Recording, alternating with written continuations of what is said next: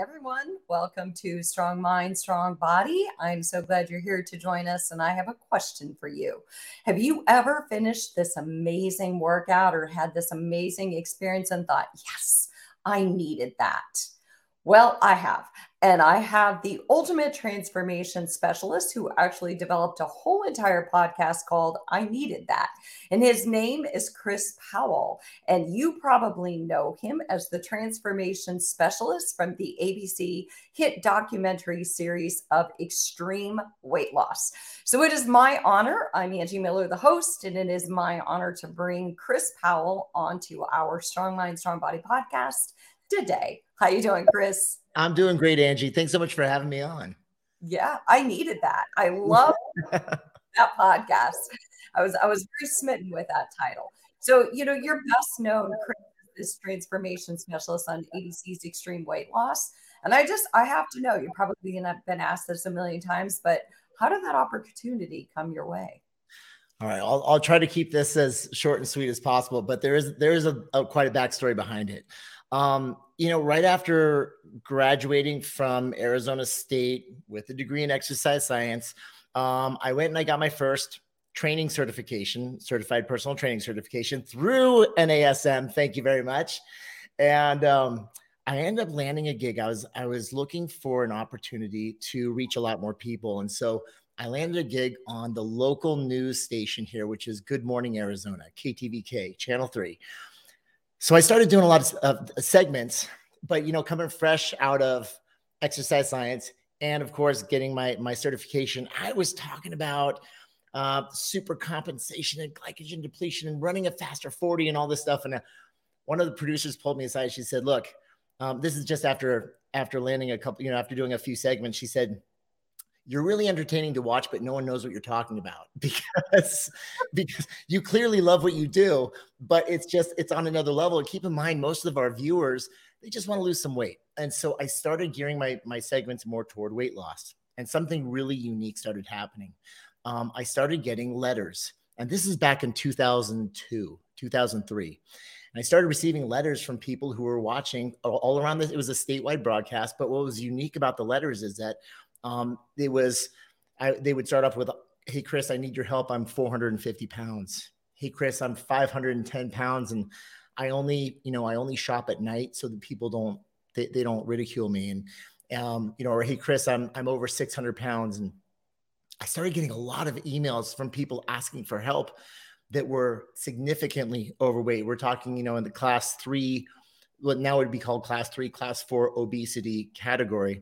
Back then it'd be morbidly obese. And so for me, I was thinking, oh my gosh, there are so many people out here that are right here in Arizona that are suffering, that are struggling, but they pride themselves on being invisible. And I couldn't help it. Like my heart would just go out to these people. And there was one email in particular that really got my attention. It was a gentleman who was 630 pounds. I was 24 at this point. He was 25. And he said, I'm 25 years old. The doctor just left my house. I've been living in my basement for 2 years. And he said, I'm not going to live to see 30.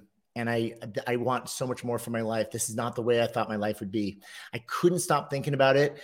So one day I got in my car and I drove out to his house. And, I asked him where he lived. And we just had a little back and forth email conversation. I showed up at his house and we just hit it off within 10 minutes, 15 minutes. And I was like, this guy is we were laughing. We were having so much fun. And I knew he wanted to change. He just didn't know how. And I said, hey, brother, look, I don't know where this is going to go, but I'll see you on Tuesday. And I showed up every other day for a couple of years. He ended up losing 400 pounds. Oh, wow. And in 2 years. And through the process, that's what really sparked my passion for helping people through the journey of transformation. It was my friend David. And through that process, we became best friends. And then we went through our own little crazy journey in life. And I went through some really big struggles after that. We went through a lot, and I actually shared some of his transformation on Channel 3. I then ended up going through some really difficult times, and his family ended up helping me out. And before you know it, he ended up moving in with me when I got back on my feet. And then he posted his before and afters on a little social media site called MySpace. I'm about to date myself year. I don't know if you remember MySpace. You're way too young for that. But so sure enough, it went viral. And then before we knew it, we were on the Today Show, and then 2020, and then Oprah. And I mean, his story, it went national. And a company ended up flying out from the UK and shot a documentary on David's transformation and our friendship. And it was then that a production company in Los Angeles reached out, and they said, hey, this is when The Biggest Loser had just been airing for about a year or so. And it was huge. It was like one of the biggest shows on TV. And they said, we'd love to talk to you about the creation of another show for a celebrity trainer. So they actually hired me as a consultant on the development of a show. So I jumped in my car. I drove out to LA a few times, sat there in front of a whiteboard, and we created the concept of what it would really look like to help someone through the journey of transformation. And I told them, I said, we can't do this in 3 months. And I said, if anything, we need a full year to do this transformation. And we came up with the flagpole moments and everything. And then after that, I didn't hear anything from them for probably 3 or 4 months. And I went back to my everyday life. And David and I were actually living together at the time. And then randomly out of the blue, I get a phone call from the CEO of the production company. He goes, dude, we sold your show. And I just thinking I was a consultant because I was helping to develop the show for a celebrity trainer to be the face of the show. And I was like, congratulations. That's awesome. Go team, high five. And then it was like silent on the other line. He goes, no, dude, I don't think you get it. We sold your show, and we sold your show not just to any, cable network. We sold it to ABC. And I was like, I heard you. Congratulations. Like, that's awesome. Go team. I was, happy to help. And I said, so just out of curiosity, who's the trainer? And he goes, you are. And then I went silent because I didn't know. I was like, I said, wait, what does this mean? He goes, well, it means pack your bags. You're leaving in 5 weeks. Oh, wow. And that was it. I packed my bags. I flew to Oklahoma, surprised my very first person, and we were off to the races. And it was a crazy 5 years of helping over 76 people, actually 76 through the journey of transformation over a 1 year journey of transformation. It was amazing. You know what really strikes me about this is that you, when you went and you went to this gentleman's house, you saw him as a human. You heard his story and you brought the humanity into the experience. And I often think that that's what's missing from personal training is we miss the humanity. We miss the fact that there's a human inside of there with real feelings and emotions. And there's a life story that has impacted them and gotten them to where they are. And I think there needs to be a deep appreciation and understanding of that story before we can truly transform someone's experience internally and externally. So I love that I heard you say that you became friends with him, and then you actually led me to my next question. You walked me right there, like you walked into the water, because you've talked about openly about difficult experience, going through a difficult experience, going through a divorce, going through a darkness, and having some concerns with your own mental well-being, and how opening up to that and sharing that story has really helped other people to share their story. And I guess my question to you would be, are you glad that you opened up about that struggle, about your struggle with mental health and mental wellness? Oh my gosh. Yes. So here's the thing. Like and you brought up something really important also.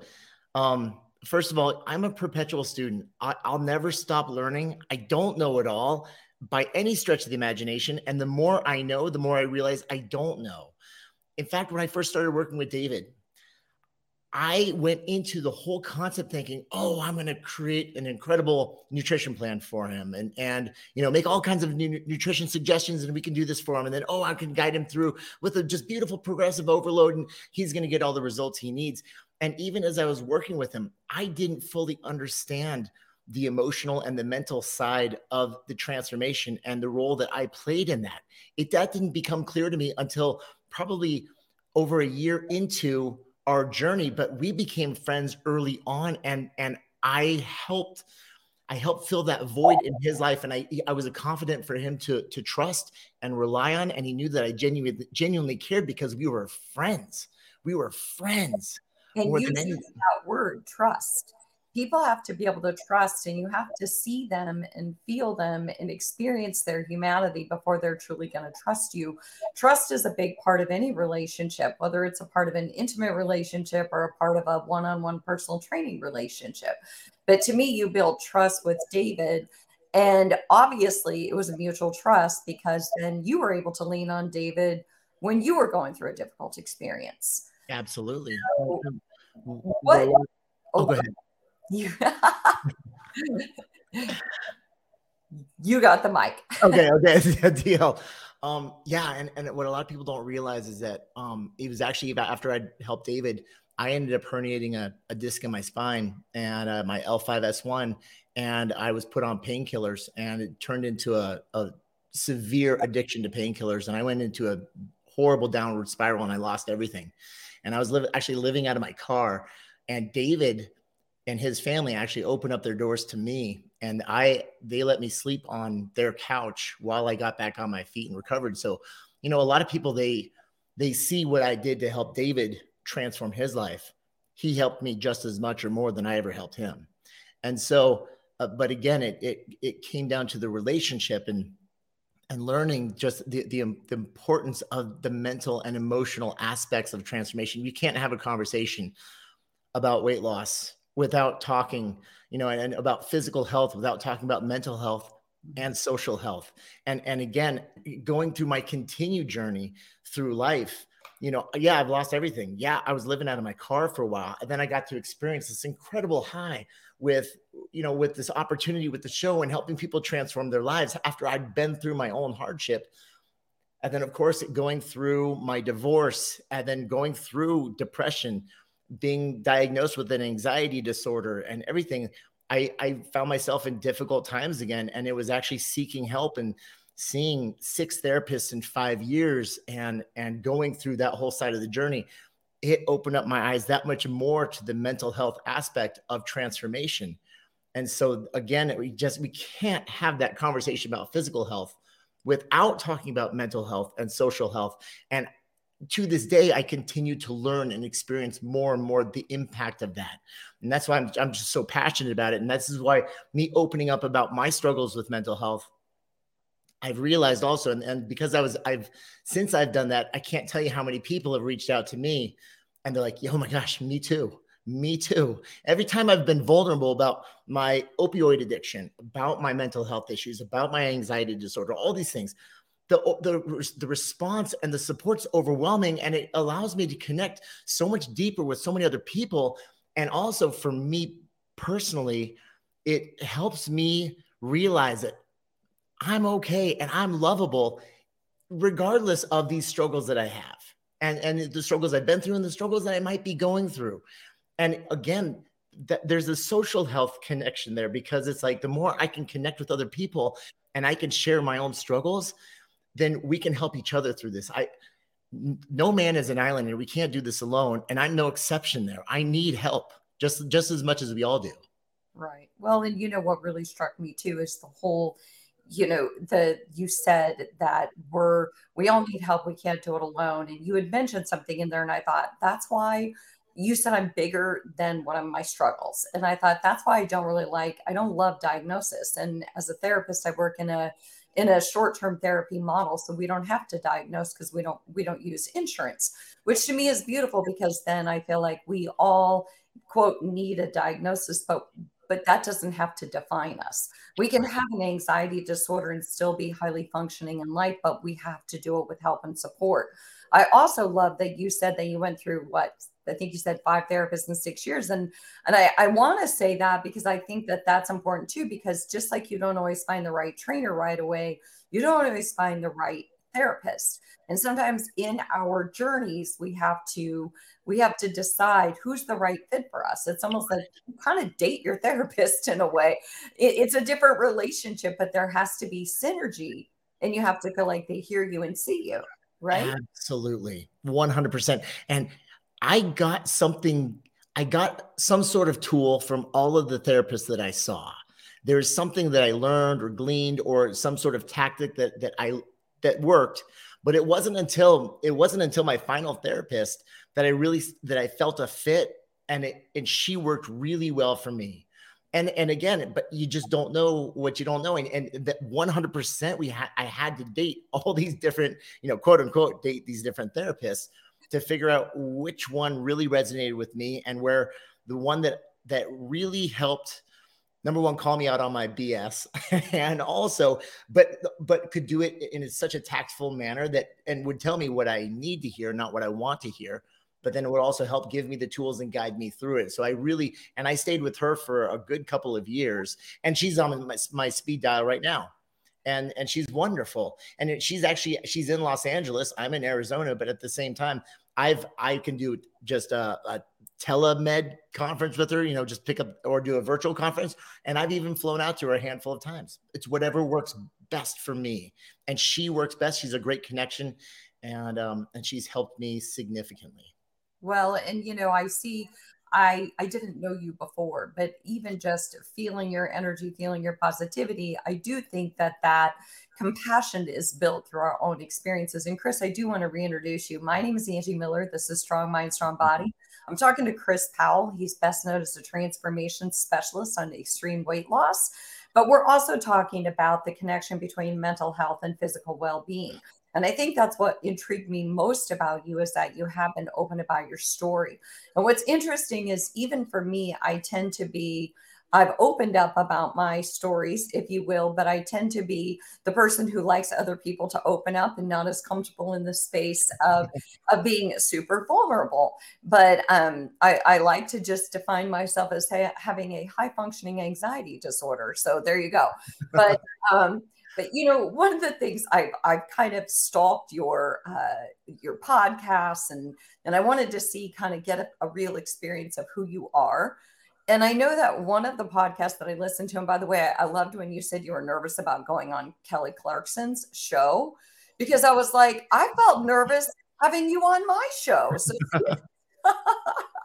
and you know what's so funny? 5 minutes before I got on here, I sat back. And I took myself through my breathing exercises, because I feel that anxiety as well. Yeah. We're all in this together. We're all these humans just trying to navigate through life, and if we're lucky, we got 100 years or so to do this as best we can. But I feel it too. And sure enough, I watched the clock count down, and I was like, okay, here we go. Click the link. So I'm right there with you, my friend. My mind says, don't say anything stupid. Don't say anything stupid. Totally. It's funny. I've been doing this. I mean, I've been on camera. I mean, from the morning news to the national news to international since 2002, right? And every single time when that red light goes on the camera, man, all of a sudden my breathing gets short and shallow. I feel my heart rate go up, and it's just, you're right. It's that, don't say something stupid. You got to look good in front of everyone. And I also realize that's just my ego talking, because it's something else I really learned that's so powerful. I don't know if you're familiar with the 12-step program, but it's like Rule 62. They say, don't take yourself so damn seriously. Yes. And my former father-in-law, he was a recovering addict.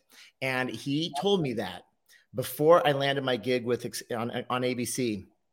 And because he was actually coaching me through why I always get nervous before I do the morning news. And when he told me that, and I realized it's okay to be silly, and it's okay to be funny, and it's okay to just be like unapologetically you. The more I was open about that stuff, again, that's where the connection is. If I got on there and I delivered every line perfectly and I didn't say anything stupid, that's boring. I'm sorry, but it is. And that's not fun to watch, and there's no connection there. But if I can jump on here and I can tell you about all the things that are wrong with me, and I can be kind of stupid and funny in the same, like in the same air, it's like, okay, man, people can connect with that because it's real, Well, we're going to have to definitely, we talked about me being on your podcast. You're going to need to lengthen that to a couple of hours, because if we're going to deep dive into all of what's wrong with me, we're going to need a little bit of time. I hear you. We might have to do like a 2-part or a series. Yeah, right. You had said in one of your podcasts, I think it was the one when you were talking to the TV news anchor, I can't remember what her name is, and you guys were talking about like why, and like people asking, why does this have to happen to me? Why do I have to go through this? Why did I allow myself to get to X weight? Or why am I not able to hold my marriage together? And I always say to my clients that I think that why is a slippery slope. And it may not be the best question to ask. I think the best question to ask is, yes, that has a place. And I understand the regret and the remorse and whatever it might be. But what about what now? So like, where do I have positive control? And I think you said something, and it was like one of my favorite lines, or maybe it was the news anchor who was on. And one of you said, maybe the answer to the reason why is so you can help someone else.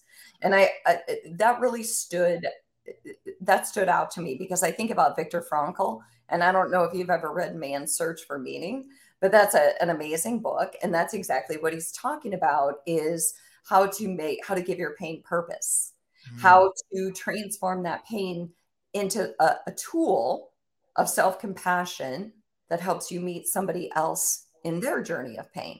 What are your thoughts on that? 100%. I agree with that. Here's the thing.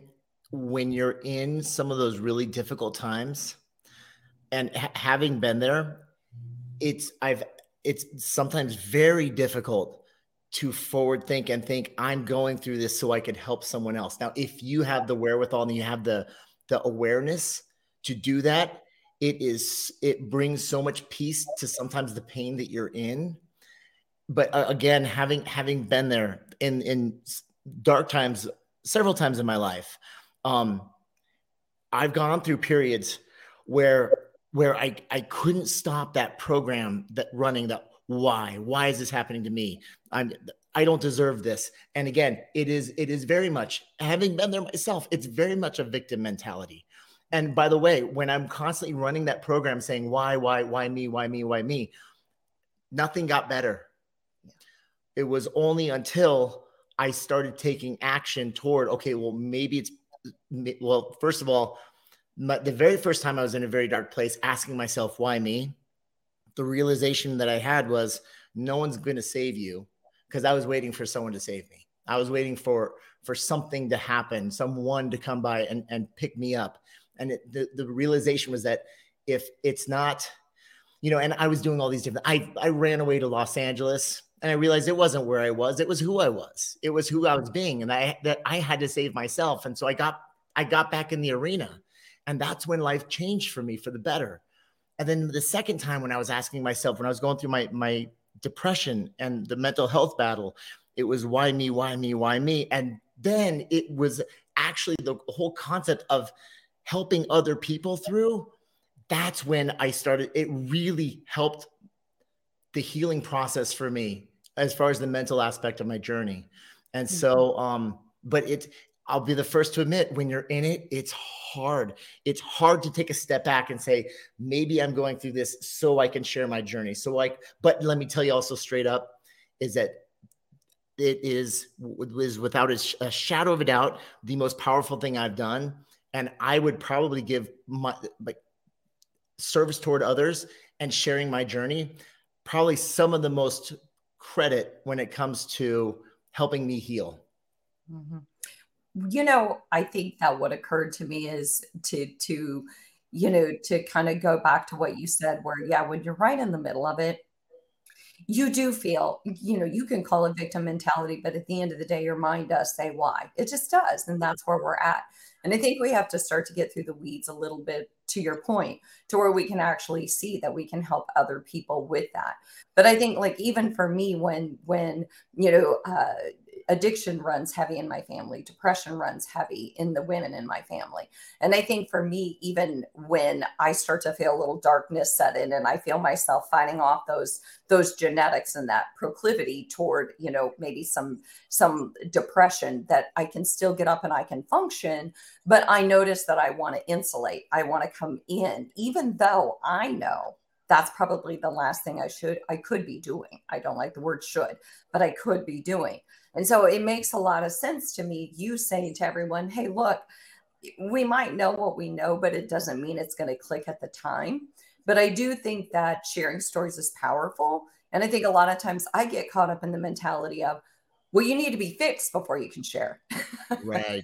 You know, you have to show complete put togetherness. Your puzzle has Right. to be all the way put together. And I don't think that's true. I think we can still have a few missing pieces. That's true vulnerability. And a lot of people wait till they're fixed, till they're financially successful, till they've gone through the transformation to say, oh, I was struggling way back when. It's real vulnerable. It's like true vulnerability when you're like, no, guys, I'm struggling now. And I'm working through it. It's a really difficult thing to do. And I am guilty of like and in fact, I before I even shared my mental health struggles, I wanted to wait until I got to the other end of it.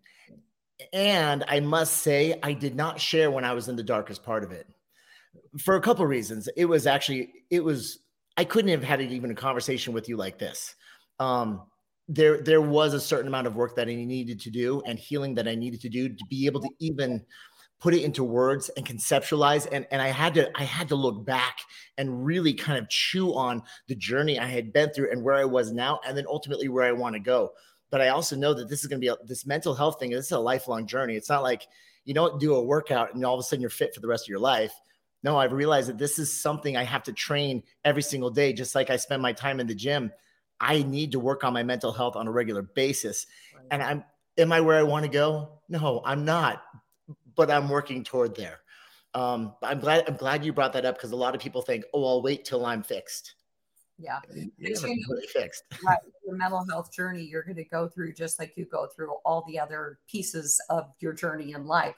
But, also to your point, I think it is a good idea to not be too transparent in the midst of true darkness, because at the end of the day, it's very easy for people to give their opinion in front of a keyboard. And when you're in a very vulnerable place, you're not sure what you're going to invite in. And somebody could say something that could really tip the scales in a negative way. So I do think that you have to be in a pretty healthy place and have good support before you, as my friend Kelly says, bleed all over the page. Because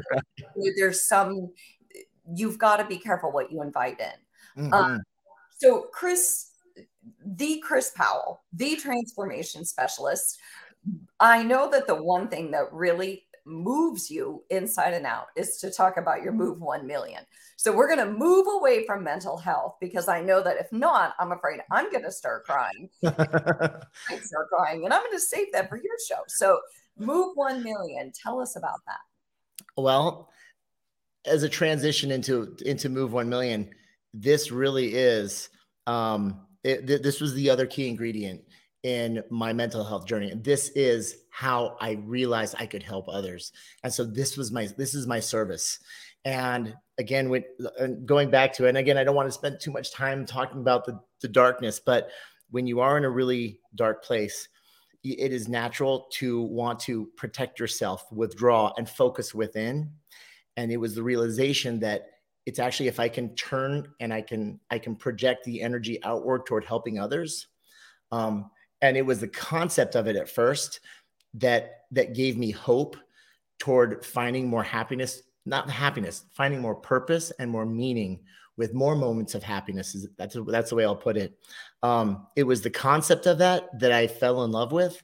And then it was the application of it that brought it to life. And now I can speak wholeheartedly to the fact that service changed me. I mean, for the better, to the 10th degree. And so Move 1 Million is my service project. And the concept of it actually came about just a couple months into the pandemic, into quarantine, when everyone's isolated, and we just saw the numbers of people who are sedentary, anxiety, depression, suicides. I mean, mental health issues through the roof. And nobody knew what was going to happen. There was no end in sight. We knew that our kids were falling apart. And so I'm out here in the East Valley of Arizona, and there's these beautiful buttes out here where you can climb them and you can look down on the lights of the city. And I climbed them at night, and I would do that for quite some time. Again, helping change my physical perspective to help me change my mental perspective. So it was part of my healing journey. But as I was going up there, I was thinking about everything that was happening in the world and all the suffering that was happening.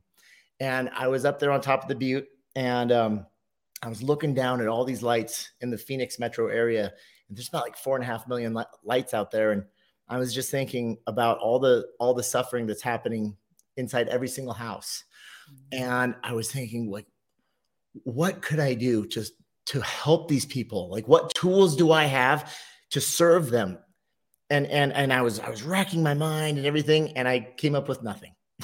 So, but the most interesting thing is that I asked the question up at the top of the hill, and I just kept thinking, what can I do to help? How can I serve these people? I ended up going down the hill, and I turn on the TV, and I'm flipping through the channels, and I see something. It was like a documentary type thing on the country of Japan. And it was really interesting. And they actually were talking about this every morning.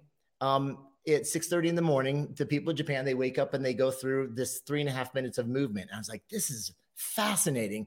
And then they started talking about the history of it. And I went, oh my gosh, this is brilliant. So here's the story behind it. In 1928, the Emperor Hirohito, upon his coronation ceremony, he mandated 3.5 minutes of movement across the entire country of Japan. He brought in the radio from the United States. He put it in every school, every corporation, every factory. And at 6:30 in the morning, the same music started every morning. And they had people lead the citizens of Japan through 3.5 minutes of movement. It was a total body warm up, top to bottom. And he was trying to solve two big problems. Number one, his country was divided. It wasn't completely united. And he was trying to bring his people together, and he wanted them to live longer. So he thought, I'm going to incorporate movement into their lives with the hope of them continuing to move, etc. Because the people of Japan were, at the time in 1928, were only living between 40 and 45 years old. And sure enough, it worked. By 1955, Japan was the healthiest country in the world. And he united them so incredibly powerfully. But now if you fast forward to 2020, guess what? No one's moving anymore. Talk about, we were divided. I mean, you turn on the news and there's riots everywhere. And I mean, it was absolute chaos. And I just thought, we need this now more than ever.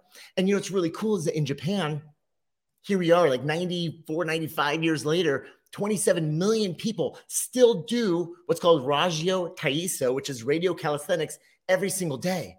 And I thought, what if 27 million of us did it? We got 330 plus million just here in America alone. I mean, there's over 1 billion people that are suffering from weight-related issues, comorbidities around the world. What if we could just do a fraction of them and bring them something that's powerful and new and modern? So that was the creation of Move 1 Million. Okay. So instead of 3.5 minutes, oh, go ahead. No, well, okay, no, you're going to get there, but that I was like, okay, but this is begging me to ask. I get the history, and that was fascinating, actually. Like, that was actually super fascinating. But I'm like, how does it translate? What is Move 1 Million? How do we get involved and help our clients get involved? Yes. So I thought, I kind of fell back on this. I said, okay, my gosh, I've got a great platform. My degree is in exercise science, but with concentrations in biomechanics and physiology, like I can create an incredible new series of 13 movements, total body warm up from top to bottom. Instead of 3.5 minutes, I shortened it to 2.5 minutes. I put some new modern music on it. And then instead of radio, I've been building apps for the last 5 years. And so why not create an app platform, a web-based platform, open it up to everybody? And so that's when I created Move 1 Million. And then sure enough, my city, the city of Mesa, adopted it. And so now, like Mesa Public Schools, all the children K-6 in the schools, they remain standing after the Pledge of Allegiance, and they all do Move 1 Million. And they've been doing it for 2 years now. And it started growing and growing and growing. Now we've got over 93,000 people doing it every day across 76 countries. And so it's boomed. Check this out, though. So I've got a lot of friends at NASM, and it was so amazing reconnecting with them, and they'd heard all about Move 1 Million. And so we are in the process right now of building a continued education course So stay tuned. In fact, we're just a few weeks from having this thing complete, but it's a full Move 1 Million CEU course for NASM certified trainers, or if you have hold any NASM certification, but you can now do the CEU course here. Give us a couple weeks to complete it, but you'll have everything that you need. I'm going to go ahead and I guide you through exactly how to implement it in your community, and we'll give you the music, we'll give you the movements, followed by 2 minutes of mindfulness. So we'll give you all the mindfulness courses and the scripts as well. And then there's a whole packet of information that you'll get as well, so that you can bring it to your own communities, your schools, your church groups, your training groups, your group classes. And so I'm thrilled because it all started as a service project just to help people that were suffering, and now it's really making a positive difference in the world. But it's not about me. The whole thing was created to give to you, to give to all the trainers out there so that they can take it and they can move their own communities. And it's been a beautiful thing because now we're getting all this feedback. These kids have been doing it for a couple of years now. And it's so cool because I go to any school, like especially around here in Arizona, and we've got 800, 900 kids, and they know the moves better than I do. But there was something that happened with Raggio that was so beautiful. And I don't even know if the emperor was aware that he did this, but he gave his people the most powerful gift in the world. And he gave them the very first step to know how to move their bodies for the rest of their lives. And so, because through music anchors movement into our memory. And that's why when the music starts, everybody knows what to do and how to move. And that's the gift that we want to give to all of our communities, is that when the music starts, you're going to teach your people how to move to it. And for the rest of their lives, as soon as they hear it, they'll know what to do and they can move their body. Like, I spent a couple decades of my life helping people that didn't know how to take the first step, but we can give that first step to everybody now. And I can't think of anything more beautiful. I think that's an amazing program. And you know what else is that you're right. It is about kind of guiding them through it, but you're so spot on about the music. I really think that that's why group fitness has stood the test of time and why it's still such a powerful tool, because people build community, but it's also the music. And so it always, my start in fitness started in group fitness. So I always laugh when people are like, oh no, I use the music as background. I'm like, that's absolutely not even possible. No. Dance for, but your beat is different from the music. And so I think that I love that it involves music. It involves a set amount or way to move. And then it involves bringing in everyone as much as possible. And of course, I love that you are now aligning with NASM and you're offering a course for all of us to keep paying it forward and keep doing our service work to our communities. Absolutely. No, and you're spot on. Music moves us. In fact, if I started playing the Macarena, what do? You know exactly what to do, right? Oh, I went the wrong way. I think I forgot. Oh, I'm sorry. No, you're right. It's this one right here. But the thing is, like, you know that, like, you hear the music and immediately you start to move to it. Like you know exactly what to do. Same kind of thing. Music, it anchors movement into our memory. Yes. And so that's the gift that I want to give to every NASM trainer out there so that they can pass it on to the world. Well, and I want to leave that nugget, and I want to use that word anchor, because we're going to close up our show. And what I think about in terms of everything you've talked about today, I think about what anchors us all to the world at large and to one another is, again, going back to sharing our story. Being willing to be vulnerable when you're ready, when it's the right time, after you've gotten some clarity from your experience, and using that compassion and those experiences to do better and to show up better for the world around us. Because collectively, if we all do that, imagine what we're going to create, not just in movement, but in mindset. So Chris Powell, I really, really appreciate you coming on Strong Mind, Strong Body. I appreciate you sharing your story and your vulnerability. And I feel like I know you now very well. I feel like I know you too. Well, and to be continued, because now you got to come on my podcast. I needed that. But thank you so much for having me. It's a pleasure. And I just, having a partnership with NASM, it's near and dear to my heart because this is the very first certification I ever got. I've had so many friends and acquaintances and colleagues that we're all combined through NASM. And so it's a pleasure to serve all of the trainers here. And I'm really excited about the continued partnership and for a long and fruitful future together. I am too. I'm excited for it too. Well, thank you so much to all of our Strong Mind, Strong Body listeners. Thank you for joining us. Thank you, Chris Powell, and we'll see you next week.